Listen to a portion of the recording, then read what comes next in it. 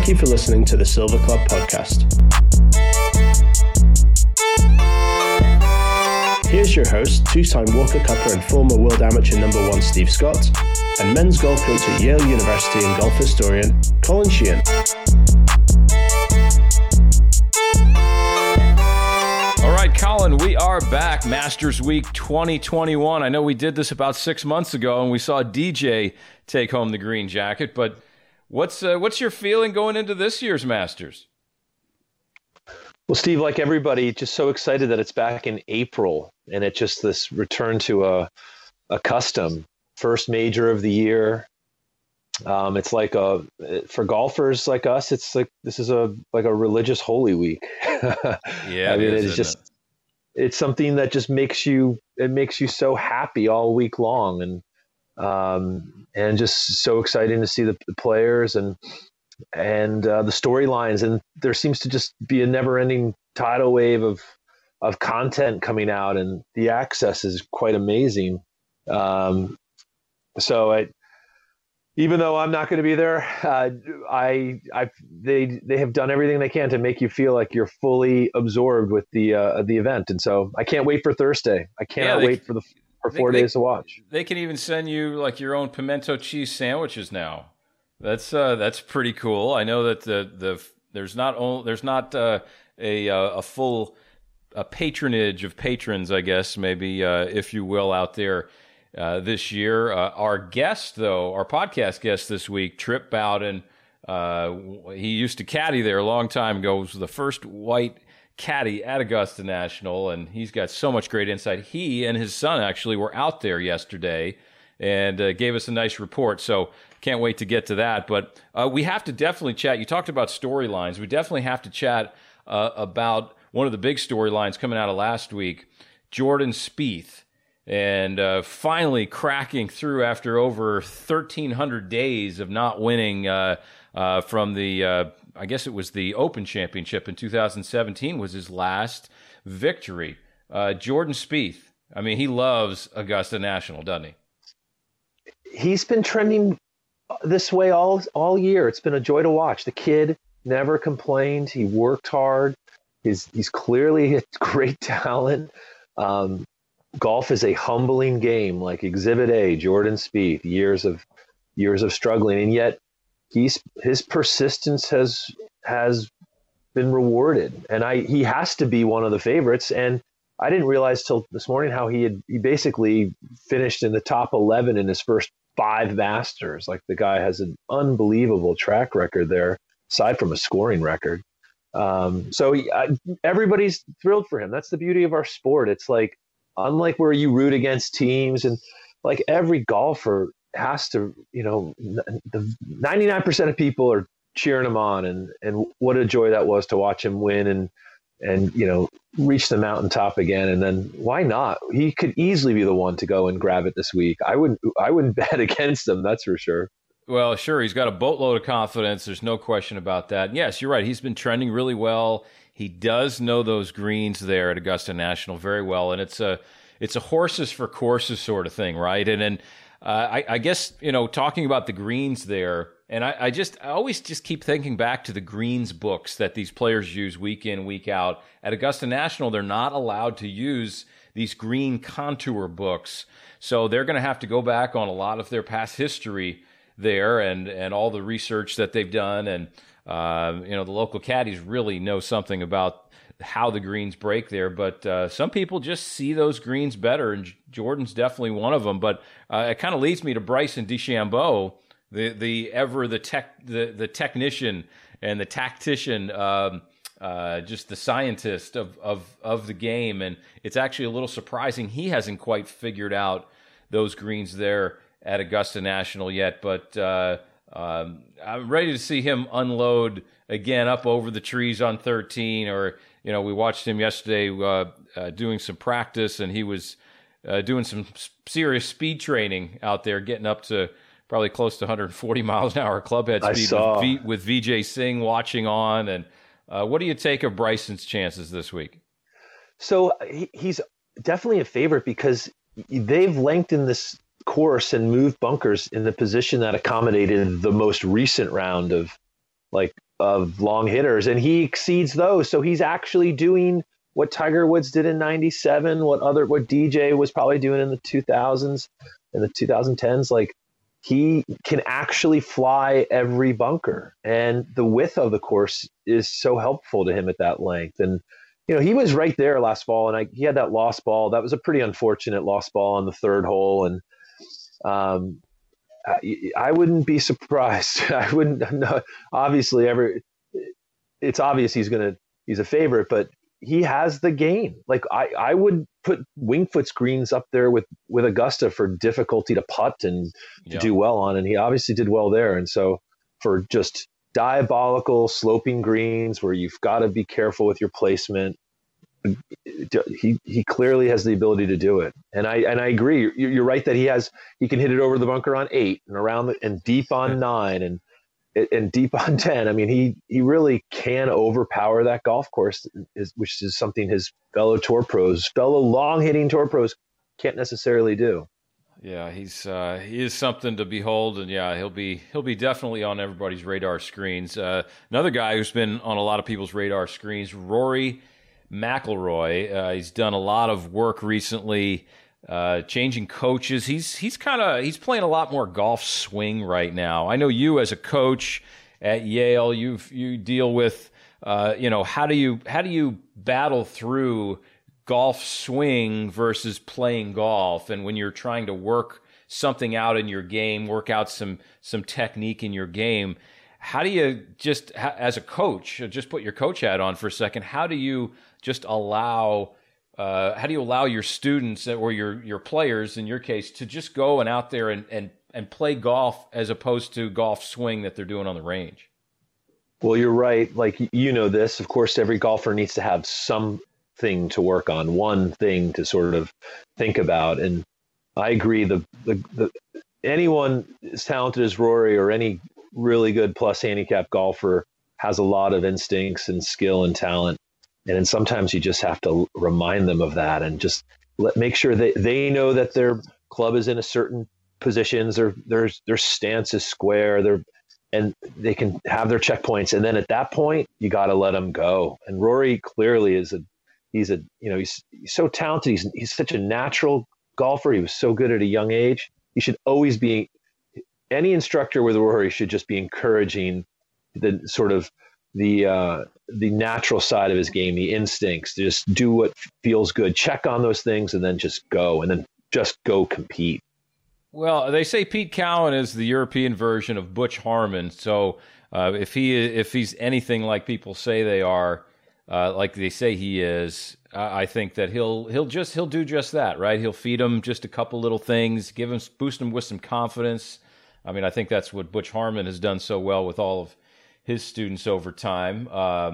Brooks Koepka is coming into this Masters tournament really off of just some major injuries, right? I mean, he's had knee injuries, and really both knees, which is really surprising. And he had only a few weeks ago, really, he's coming up like fresh off of a knee surgery. I mean, one was on his left, and now this is on his right. I mean, it's really interesting that he's coming back so soon, in my opinion. But maybe he and his doctors know best. I sure hope he's making the right choice here. I know, the artificial deadline of a tournament can be inconvenient for a recovery from a surgery, and having missed the last Masters, I can understand his urgency to get out there. It would be very on brand for Brooks Koepka to just play great this week and and win the tournament, just like on a bad knee or on a recovery knee. But I mean, is there any shot he's not hitting right now? I mean, he's probably so grateful to be competing. He's probably so excited to be there.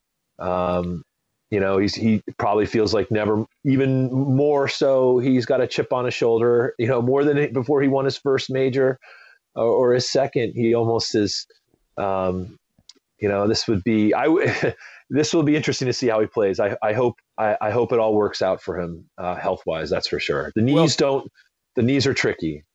Yeah, I mean, certainly it's your foundation of your swing or your legs, so they've got to be solid, and it's kind of questionable in my opinion that that he would come back at this venue, being that you basically the elevation changes at Augusta National are so severe. I mean, it's basically like walking up and down 40 flights of stairs, really in both directions at Augusta National. I mean, it's just the elevation change is really dramatic as you get up. Really, around the second tee is the highest point of the property, all the way down to the 13th, and then you work your way back up all the way to the clubhouse to the 18th. I mean, it's as much of a physical battle as it is a mental battle out there, right? It's a good point. And the side slopes and the shots and the awkward sort of fairway bunker shots with one foot in the bunker or green side and trying to, any number of things could happen. But that's the lure of the Masters. That's what he kind of lives for, this sort of stage. If he were to pass on it now, it'd be another 12 months. I guess he would have played in, half of the last sort of, he'd miss, I think it's killing him to miss all these majors. It's one thing to miss a few tour events here and there. But clearly, the Masters, he's, I think, like Rory, once you get to 2 majors out of 4, the career Grand Slam becomes, your single-minded focus. That is the shortest way. I mean, if you think about it, the shortest way to golf immortality is one major of, one of the 4, each of the 4 majors. Yes. You could be like Nicklaus and Tiger or Trevino or Faldo, or you could have a lot, Watson, or you could just have one of each and you're going into you're on the all-time great list. No doubt. So I do love Rory for that. I mean, the pressure's on Rory to go. I love any major when there's a Grand Slam on the line, and it happens with Spieth at the PGA and Rory at the Masters. And I think it wouldn't surprise anyone if Koepka's right now, his goal and his privately in his mind is to finish the career Grand Slam in the next 4 months. Yeah, there's no question about that. And before we get to our podcast guest and Trip Bowden today, we'd be remiss if we didn't think and talk about Dustin Johnson, the defending champion. Obviously won in a lot different conditions back in November. He shot 20 under par, tournament record, maybe with a bit of an asterisk, right, being that it was the only Masters contested in the fall. But I want to ask you this about DJ, though. He's got a little champions dinner tonight. We're recording this on Tuesday before his dinner, but he's going with pigs in a blanket and lobster corn fritters for appetizers. First course, house salad or Caesar salad. All right, pretty simple there. Some family-style sides. Main course, filet mignon and miso-marinated sea bass. That's pretty solid there. And dessert, the peach cobbler with apple pie, vanilla ice cream. What would you serve at your champion's dinner if you had the choice? Oh, I would have some New Haven thin crust coal oven pizza. I'd have the staff from Sally's come down. Definitely have to represent the New England kind of lobster clam bake, red potatoes and corn, and some clam chowder, I suppose, and some beautiful Ashley's ice cream from New Haven, some mint chocolate chip. That would sort of round it out for me. How about yourself? That sounds good. I think I'd have to go with there's a great steakhouse in Charleston called Hall's Chop House, and they had this beautiful 14, 16-ounce ribeye with, it's like dry-aged ribeye. I don't know. I'd have to go probably somewhere around there, probably throw lobster tail in there, maybe a lobster mac and cheese or something for a side. That's always, get some good calories there to climb up and down those hills at Augusta. But something along those lines. Those would be pretty solid. I mean, I pretty much like every food. It's you're not gonna disappoint me with whatever you throw out there for me. But Steve, it's interesting. It's never going to happen, or maybe it'll happen in 10 years. But of all the places you could ever get to be, the Champions Dinner is about as. Imagine if that was they ever sort of recorded the audio from that night, or had had a webcam where you could pay per view to go and just sort of listen in on that dinner and hear what I would give to be able to go back to the days when Sam Snead would tell dirty jokes, and just hearing Nicklaus and Palmer and Player and everyone talking about telling stories and the sort of young guys mixed in there. That moment is as close to the sort of royal gathering of golfers at any point in the year, I guess, other than when the R&A hosts all past Open champions at St. Andrews every year. Or every year it's at St. Andrews. Yeah, definitely some night and some group of champions like that. But yes, we will have to see who joins the illustrious group of champions this week. The golf course apparently is playing very firm and fast. And our podcast guest this week, Trip Bowden, former caddy at Augusta National, was out there yesterday and is going to give us all the lowdown of what's going on in Augusta, Georgia. So until next time, Colin, 51st episode here. So we're very good. We've passed the halfway century mark here. So pretty cool, and always great being with you. Let's have a great Masters week. Enjoy it. Okay, Colin. But before we get to our Masters edition of our Silver Club podcast this week, I just wanted to say this couldn't be possible without the help of the Silver Club Golfing Society. We've had a tremendous few years, and we're moving into our third year right now. We just had our first major of 2021 last week at the Chichessie Creek Club. Great Core Crenshaw design in the Low Country just outside of Hilton Head, South Carolina. In fact, it was called the Low Country Boil. And we had some great eats and some great camaraderie that we shared amongst our participants. We had stroke play seating on day one, moved into a match play format, which is the greatest form of golf, in my opinion. Gotta love some match play.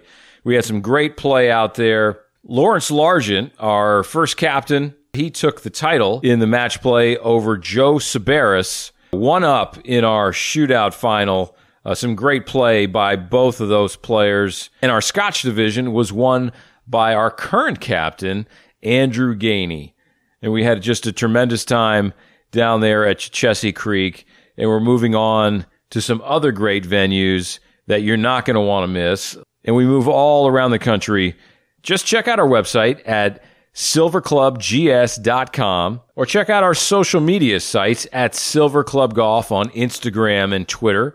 We're on Facebook and LinkedIn as well. Thanks so much to our sponsors of the Silver Club Golfing Society, Turtleson. Andy Plate and his team at Turtleson do a wonderful job, and it was great having him at our Low Country Boil event and to meet all of our players and give out a really cool custom logoed polo this last week. The Winston collection, as well as Torch Eyewear. Two great companies, fantastic customer service and products. You got to check out both Winston and Torch as well. Finally, just make sure that you subscribe to our podcast and download all the previous 50 episodes. We've had great characters in the game, like Vinnie Giles and Jason Gore, great professionals like Bob Ford or Bob Toski.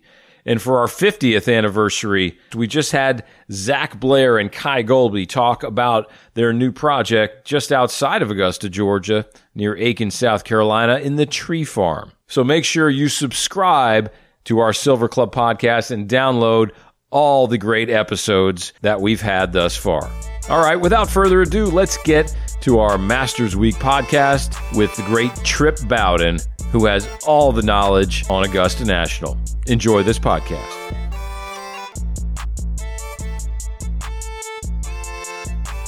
All right, everybody, it's Masters Week on the Silver Club podcast. We've got a guest that will knock your socks right off as far as all the knowledge that he's going to bring to you from Augusta, Georgia. Trip Bowden, welcome back to the Silver Club podcast. Thank you, Steve. Honored to be here with you. How was the golf course today? How did you really feel like the golf course played? And it looks like the forecast looks pretty good this week and kind of warm, and were the balls getting a little run out there? the ball ran like crazy. I was surprised how, once it hit, it just kept on going. It was warm. It was, but it was weird, or different. It was so, there wasn't a lot of people on a Monday practice round. Yeah. And hardly saw any golf. But I did, which I thought was unusual. Like on 13, and I forget who it was right in front of Rory. And they stayed forever on the green, just putting and chipping. And before them was Couples. But Couples was actually teaching, I don't know who he was with, I forget his name, how to lay up and hit chip shots up to the green and spin it and try to spin it on the back left pin. Yeah, they played fast though. Of course they did. And we also have your high school age son, Holly Mack, Hollis, his real name, Holly Mack, joining us as well. And you guys got to tour around the Augusta National today. Holly Mack, what did you think of Augusta National today? What were the sights and sounds that were going on today? Even just walking in, it was weird. It was like eerie. So it's such a huge hustle and bustle, but the cars were just mostly the workers there. And we walked up to, which gate was it? Gate 9. Gate 9. And we couldn't go in there. It's only Berkman's passes, because I guess they just wanted a steady flow of people going through the North Gate for COVID reasons, I guess. So we had to walk 20 minutes all the way back up there. And even that whole little area of Gate 9, the shop too, that was closed off. There was barely anybody. I mean, there's a couple of crowds by the main gate, the shop, and all that, and a couple of concession stands and see people, but we never had to wait for the bathrooms really, or wait to concession. Just kind of walk through, grab your chips or whatever. And what was the first hole that you saw out there? Let's see first. First, we brought him back around. Steve, I took him down to number 1 and showed him the oldest, at least in my knowledge, manual scoreboard in the world, which is the one at Augusta National. And then took him up to the sundial, the Bobby Jones sundial, and told him the story about Freddie Bennett, the caddy master from back in the day, who, as you know the story of all that, who changed my life and was my mentor. And when he hit a 487-yard drive with a little bit of wind behind him during closing week, but a little bit of wind behind him, third week in May, and landed on the access road, and it bounced onto number 2 green from the sundial. So basically he's up at the pro shop and he's wearing bedroom slippers. That's it, huh? Wow. Just crushed it with an big old terrible looking driver and a piece of nothing golf ball, and boom, off it went. Unbelievable. Well, for those listeners who haven't heard our Masters Week podcast in the back, we've had the fortune of having you share some wonderful stories, and we're going to give all of our listeners some new stories today. But you authored a great book some 12 years ago now called Freddie and Me, and your relationship with Freddie Bennett, who you just mentioned, the caddy master at Augusta National for about 40 years to a point. Talk to us, for those who haven't listened to the Silver Club podcast before, give us a sense of what Freddie Bennett meant to you and who he was and the stature that he was at Augusta National. Wow, that's a great, an amazing question. Freddie was omnipotent. He ran the show. He was in control of everything. And he was a mentor to me, saved my life a couple times. And there was no one like him in the world. I always say he was a once-in-a-lifetime person who worked in a once-in-a-lifetime place. Unbelievable. So you said he was the caddy master there from about what years, would you say? Let's see. He actually, here's kind of quick little story, which is cool. It's funny because I had Holly Mack out there with me today, watching the golf, and they hit a million shots into the greens and they can putt a million times and do whatever they want to do. Back in the day, Mr. Roberts said, one ball to the green, one putt, off you go. So basically your practice round was like a real round. You're not practicing on my golf course. You are not practicing on my golf course. You want to practice, practice on the practice tee. And Freddie was 15 years old. Of course, we're going way back in time. And Frank Stranahan, who you might know from the book The Match, which is a book. He was a strong man, right? Yeah, very. Yeah. He was the mad guy dude, and he was going to be the next Bobby Jones. Back in those days, amateurs were the Mac Daddies, not the pros. Amateurs were the ones. In fact, the amateurs could go into the clubhouse and change clothes and stuff. The pros changed clothes out in the parking lot. I'll be darned. Back then, no joke. So Freddie's out there caddying for Stranahan, and Stranahan's like, hit another one. Let me hit another one, then hit another one. And Mr. Roberts comes out there in his golf cart, which is one of those funky-looking golf carts that's a three-wheeler. Yeah. And he says, you need to stop. Just hit one ball. And he's like, whatever. So it's no. And Mr. Roberts says, all right, you're done. And Freddie said, we're done.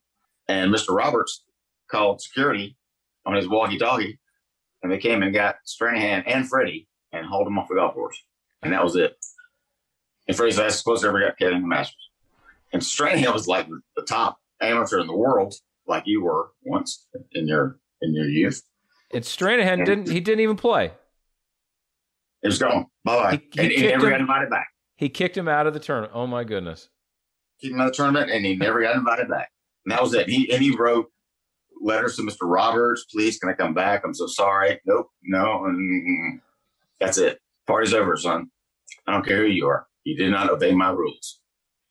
Which is what I got to do. Yeah, Clifford Roberts was something, wasn't he? Iron fist with velvet on the fingertips is what Freddie said about him. And you always knew where you stood. That was it. Wow. Bye-bye. Wow. Bye-bye, Stranahan. Unbelievable. Talk to us about, it's really cool that you were able to, share the day out there during the practice round on Monday today with your son. Yeah. But how does the golf course really compare to the first time you saw it? And when did you see it for the first time? Oh, Lord. I was... How old were you? I was 10. 10. I was 10, and I saw it as, in some ways, almost a microcosm of what it is now. But yet, it was almost like a local muni. It just felt like home. And Freddie took me out there, and actually, I learned the golf course at Augusta National to go fishing with cane poles and such, and that's how I got introduced to Augusta National. And now it's so crazy right now. There's no cash accepted because I know it's COVID, but it's so different.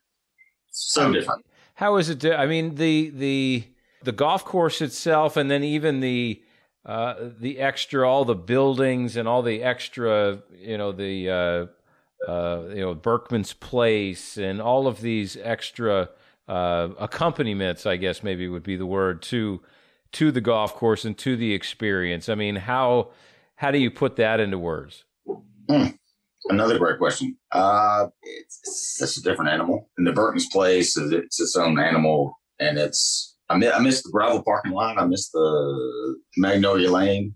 It's like it really is Disney World now, which we've all, I guess most of us have been to Disney World, but it is like Disney World, and everything's funneled into certain areas. And like I said, like your local muni from your memories. That's gone. Not that it's a bad thing, but that's gone. Didn't they hire somebody from Walt Disney World at some point within the last 10 years or something to revamp the experience there? Because I know I was there about maybe 2017 or so, and it was unbelievable. The merchandise space and the food and beverage space and how it just flows from that parking lot. And by the way, you get to park for free. And then you work your way past the you know, I guess you can't say it's the new practice area, but it's certainly newer than when I played there back in 1997. We hit along the practice range, the members range, but yeah, it's really something to behold, isn't it? That's a great analogy, and that's also very true. I don't know what you would call his position, but the guy that runs the show of Disney and how the marketing goes and the flow of everything came out to Augusta and said, "Here's what we need to do," and he did it, and it's unbelievable. It is, gosh, I didn't even put a label on it. Just the way it shopping, and it's almost like, and I say this with love, Chick-fil-A, but it's like Chick-fil-A. Hello, sir. How are you? Oh, be well. Thank you for coming. It's like, I'm just happy to be here, but thank you. And they cater to you. They're just so kind. It's nuts. It's nuts. Wow, that's neat. It is Disney to me on steroids, if there's such a thing. You obviously, you caddied there from 1989 to 1994, if I've got my dates right. You do. And you had the I guess what would the proper word be? Just I guess just the opportunity really to be the first white Caucasian caddy on the grounds. Yeah, how was that? How was that experience being kind of I don't know, I guess kind of an outsider in a way, but maybe not on the inside. That's an interesting way to say it. I was actually not an outsider, so to speak, I was fortunate enough to grow up at Augusta, and the pro's son, Steven Spencer, became his quote playing partner back during closing week. So I kind of grew up knowing all the caddies and whatnot. And they called me Little Doc after my dad, Doc. It was a starter out there. So I didn't go in there blind. And then when I graduated from Augusta College, where Patrick Reed went to, and once they got rid of me, we won't lump you with Patrick Reed. We won't do that. When he was at Augusta, as you know, they won national championships, 2 of them. So once they got rid of me, they started winning national championships. When I graduated with a degree in English and minors in philosophy and psychology, I was like, well, what the hell am I going to do with my life? And my dad said, as you know, Doc, he said, well, call Freddie. He might have some ideas. So I called Freddie up and said, come on and caddy, like for real. I caddied some in college, but not like for real. So I get out there and they all know me and they start calling me Little Doc, and one thing led to another. And Freddie was kind enough to put me out with caddies that had won Masters tournaments proper, Skinny and Bug and so many others. And everybody had a nickname, right? Yeah, I was White Boy. Hey, White Boy. Yeah, Mark Eubanks, who actually they called him Banks, but he caddied for Johnny Miller, and I think Johnny finished second 4 times. I think something crazy. But right. but Banks, he would sweat so bad, he's so nervous. He would sweat like crazy. And if you look at some old footage, which you can see some of it on YouTube, Johnny's like wiping down his grips because he would hand him the club and he's like, will you stop with the sweating? He was sweating like crazy. As nerved up he was. But yeah, they never quite made it. But with Freddie, it was like the Marines. You were either light green or dark green, but you're still green. So we're all in this together. There's no black or white. You're light green and dark green. Interesting. And right. I was welcomed. It was special. And it's to this day. Yeah. You mentioned the the caddy for Johnny Miller and all of the caddies that actually used to caddy in the Masters tournament. When did that change? About mid 1980s? Is that about right? Yeah, it's early. I think I was still in high school. I want to say 1983. Mm-hmm. When Seve won on a Monday, and the way it worked back then, you had to use a Augusta National caddy, and there was a crazy rain delay. I think it was on Saturday. So all the caddies went, sweet. We're going to go out and party and have fun and do whatnot. And we'll go back to our same tee time the next day. And this was in the dawn or the era of TV kind of exploding. And TV wanted to get that round in and also do the next one. And so Freddie the next day is like scrambling like crazy to find the caddies. And there's no cell phones and there's no email, there's no internet. Right. And he's scrambling like crazy to find the caddies and they're nowhere to be found. And there's Tom Watson on the first tee carrying his bag on his shoulder. Oh, man.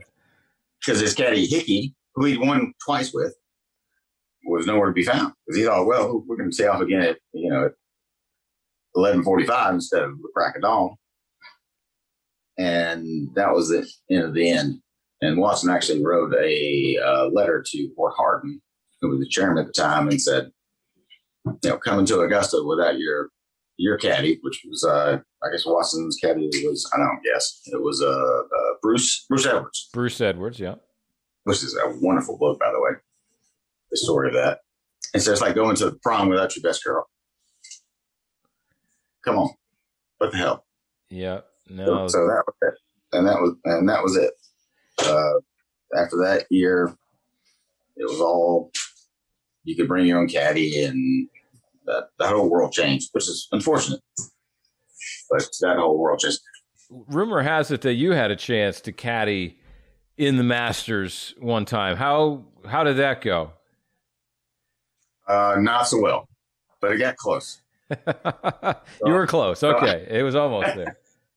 So I'm in Freddie's office, which is, if you look at the clubhouse proper, or pro shop, I should say, and to the left in the little alleyway, his office was to the left of that. And I'm sitting there and I'm wiping down this bag, and it has Arizona State, I think, on it. And I'm wiping down the gloves, and they're backwards in my mind. They're left-handed. I'm thinking, what the hell is this guy? But Freddie's giving me the bag. So I've got this bag. I'm going to caddy the Masters. It's Monday morning, crack of dawn. And this guy walks in all kind of floppy and slumpy. And I recognize him from what Freddie told me. He showed me a picture of him. And I say, hi, I'm Trip. And he says, I'm Phil. And I want my coach to caddy for me. And I'm like, what? He goes, yeah, my coach. He's right here. And his coach comes walking in. Next thing I know, coach grabs the bag and off they went. I'm like, that sucks. You almost caddied for Mickelson. Unbelievable. Yeah. You're hammer. And he missed the cut. Yeah. So, no offense, Phil, but you deserved it. It took him a long time to get that green coat, but the members call it a green coat. Most of us call it a green jacket, I guess. But sure. The members call it a coat, and it's the story behind that, real quick, if I may, is like say you and I are both members, and you're bringing guests, and I'm bringing guests, and if you want to have extra people on the grounds, you coat for them. It's called coating. Even if you don't have to play, you can be in the clubhouse having bonbons or cocktails or whatever. as long as you're on the grounds, your member friend, say it's me or whoever, can bring 3 more guests. And it's called coating. The green jacket is the media. Might even be Jim Nance. I don't know, but it's not a jacket; it's a coat. It's a coat. So that's very interesting. We talk about some of the players in this year's Masters. I also want to get to some of the things that you saw today, and it was a pretty glorious day down there in Augusta. But Trip, talk to us a little bit about some of the players you saw today and the atmosphere? Because, I mean, we all know that 6 months ago we got to see Dustin Johnson break a record, 20 under par. The golf course was a little different, I think, back in November than it's going to be playing this week. Talk to us about some of the differences you saw and observed today, and maybe some of the players who you think have a good chance to take home the title here. Always with the good questions. And Holly Mack can chime in on this. There were Dylan, what was the last name? It started with like F or something. It was like Philly. South African fella. Do you know him? Dylan? I thought it was Dylan, but it's D-Y-L-A. Dylan Fratelli, yes. Yeah. Well, crazily enough, I don't know if I've told you this, but maybe I have. Whenever I go up to the course, I bring copies of Freddie and me. And when I feel it or find the right person, I hand out the book to them. And I had 2 left. And I said, it's him. And how cool was this? We were on the fifth hole. And he was there, and it was just nobody but us out there with him. And he's like, dude, loving the pink jacket. I said, yeah. I said, this is for you. And I signed it and handed it over to him. And I said, read page 90. I forget the chapter. I said, it will tell you more about the golf course than anybody on this planet could tell you. I said, really? So he walks off the tee box, and he actually finished tied for 5th last year, by the way, which I didn't know. And he's reading as he's leaving the tee box, and we see him again on 6. On 6, the par 3, of course. And he said, hey, mate, I read the first 2 chapters. I don't think he said it like that. Fantastic. Yeah, I'm paraphrasing. He said, fantastic. Read the first 2 chapters. So that was great. But to watch him, he's like a metronome, like a pendulum. Yep. Oh, my gosh. That guy's got some game. Very Fratelli, yep. Fratelli, yeah, incredibly center. So Holly Mack and I are both cheering him on, and he's our go-to. I wouldn't say he's our dark horse, but we're pulling for him. We thought, how cool would it be if he actually, won the Masters, having read Freddie and me? That'd be really, really magical. But that would be pretty crazy, wouldn't it?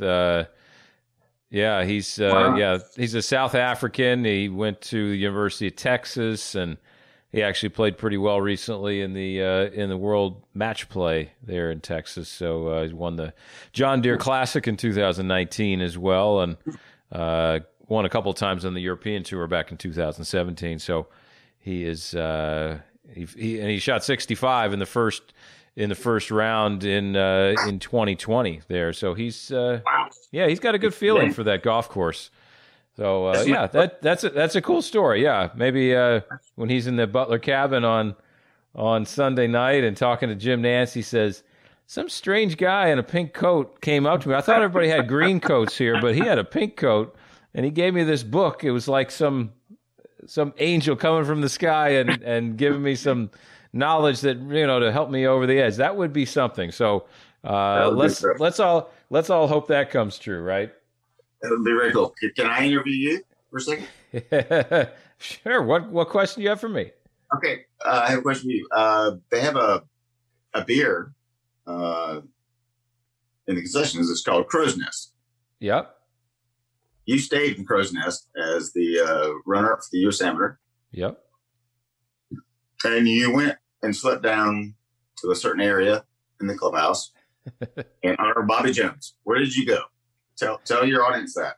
Oh, well, I had to sneak in the champions locker room. I mean, I think you have to, if you're staying in the Crow's Nest, just to peek in there and take a look around. And yeah, it's amazing how small it was. And what was even more amazing is the stairway that leads you up to that that top floor of the clubhouse there in the Crow's Nest. It's so steep; it's like a ladder. I mean, it is. You could totally eat it coming down. It's the steps are really narrow but yeah, you walk down there. You could make a right and go out to a dining room, I think, or something, and then you make a left and you go right into the champions locker room, and there you are. So I was the only one staying in the Crow's Nest back in '97. I stayed there for a couple nights at the beginning of the week, and just a magical place.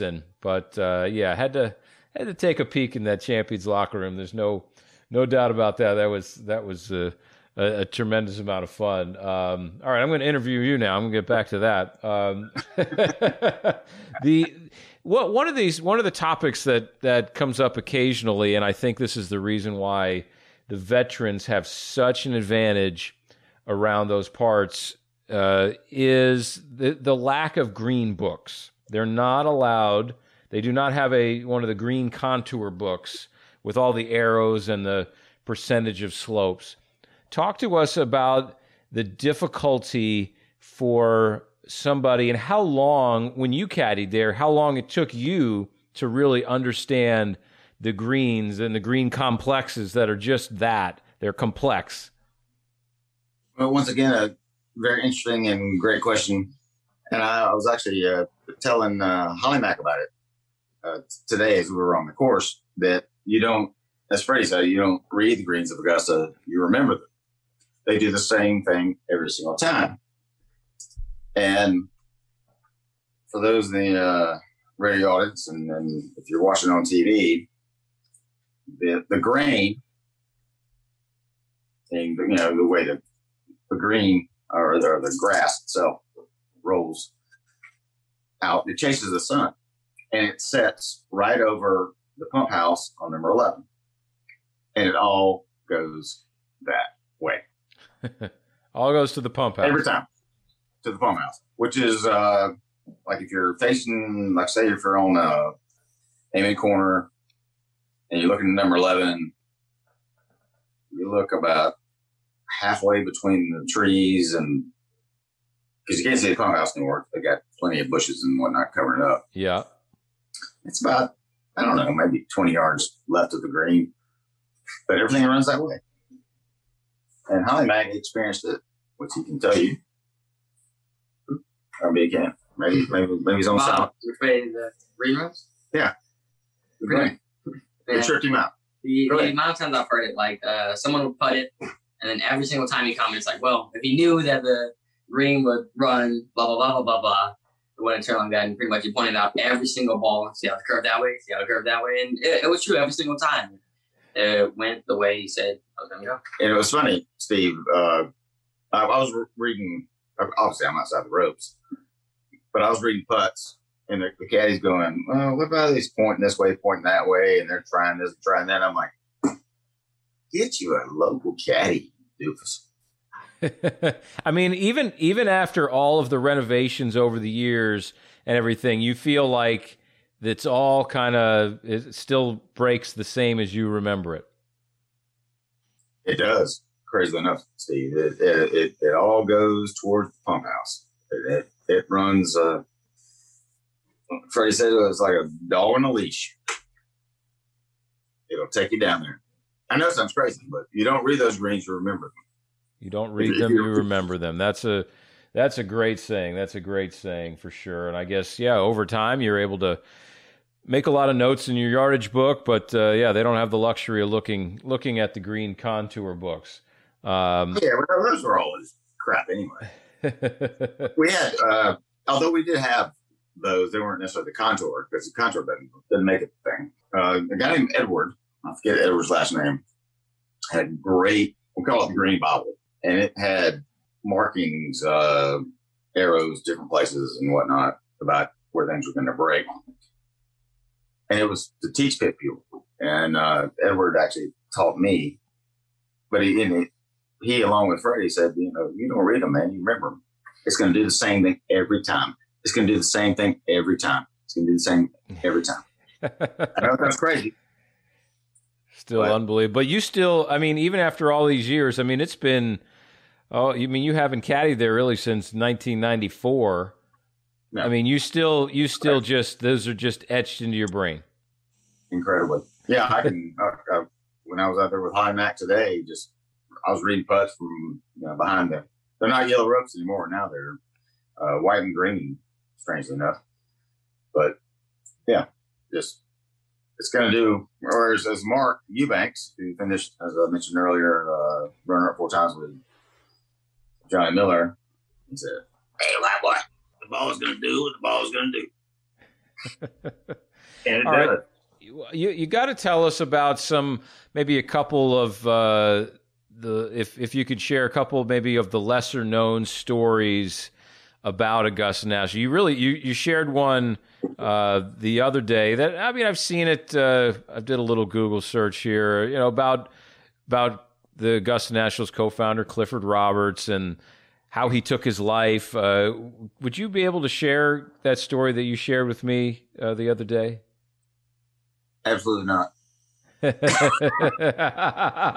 Okay. All right. Well, we'll keep those. No. I will say, Steve, that Mr. Roberts. That's right. That's right. You can't. That's right. You can't share that one. I'll edit this out. I can say that Mr. Roberts had terminal cancer and wanted to go out on his own terms, and he wanted to be buried with his ashes. He got cremated at the highest point on the course. So I'll let your listeners figure out where that is. Highest point on the course, and we'll leave it at that. What do you have in your hands? I know this is obviously a podcast, but we're doing this via Zoom, and you're showing me it looks like a range ball of some sort. It is. It says Klecky on one side and Spencer on the other. Okay. And very different personalities. Bob was very much like, in fact, Freddie called him Cool Hand Luke, like chill. And Dave was, he called him Eat 'em Up, Gator, like go, always going, nonstop. Well, when the pro was going to retire, and it was Bob and Dave as assistant pros, Mr. Roberts went into the pro shop and said, "All right, boys, so-and-so's retiring. And here's the deal. You got very different personalities. And certain membership gravitates towards you, Dave, and certain membership gravitates towards you, Bob. So here's the deal. We're going to have co-pros or no pros. You got 5 minutes to think about it." And he walks out of the room, out of the pro shop. And Dave turns to Bob and says, "What did you say?" And Bob said, "Put her there, partner." And they shook hands, and they were co-pros for over 40 years. And I don't know if you want to say we're on. If you can see the stripe down the middle. Yep. That's the Pantone color of the green jacket. And the ball is divided in half. And it's got Spencer on one side and Klecky on the other. So the membership would know that they were equals. So whoever we gravitate towards, that's fine. But please know that our co-pros are equals. But they have co-pros to this day. And I don't know of no other course that has co-pros. Yeah, that's Go ahead, pros. Yes, that's a pretty amazing thing. There's no question about that. That's that's as unique as anything there. All right, before we let you go, I've got to ask.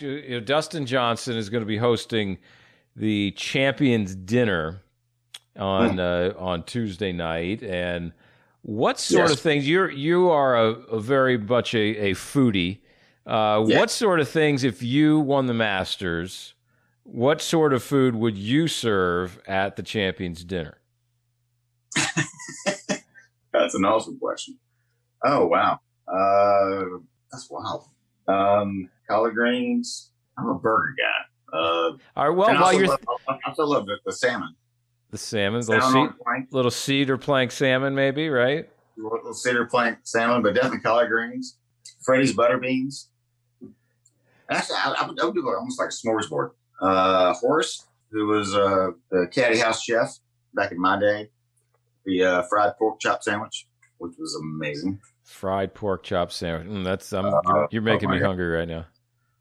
Oh my gosh! And he put Old Bay seasoning on it. Oh my goodness. Yeah, we call it. How about dessert? How about dessert? What dessert would you have? I gotta go with peach cobbler. Chef Clark, who I'm speaking of, when he was first hired by Mr. Roberts, handpicked, and Chef Clark had some international background training and whatnot. And Mr. Roberts calls him over and tells him what he wants. He wants the lamb and the Parisian potatoes and all this stuff. And he said, yes, sir, I'm on it. And he said, he's talking about dessert. He said, I want my favorite dessert. And he says, well, what's that, sir? And it's, all right, let me see if you know this. Sara Lee makes it. It's pound cake. So he wants pound cake. Well, Chef Clark says, I'm on it, but he wasn't on nothing.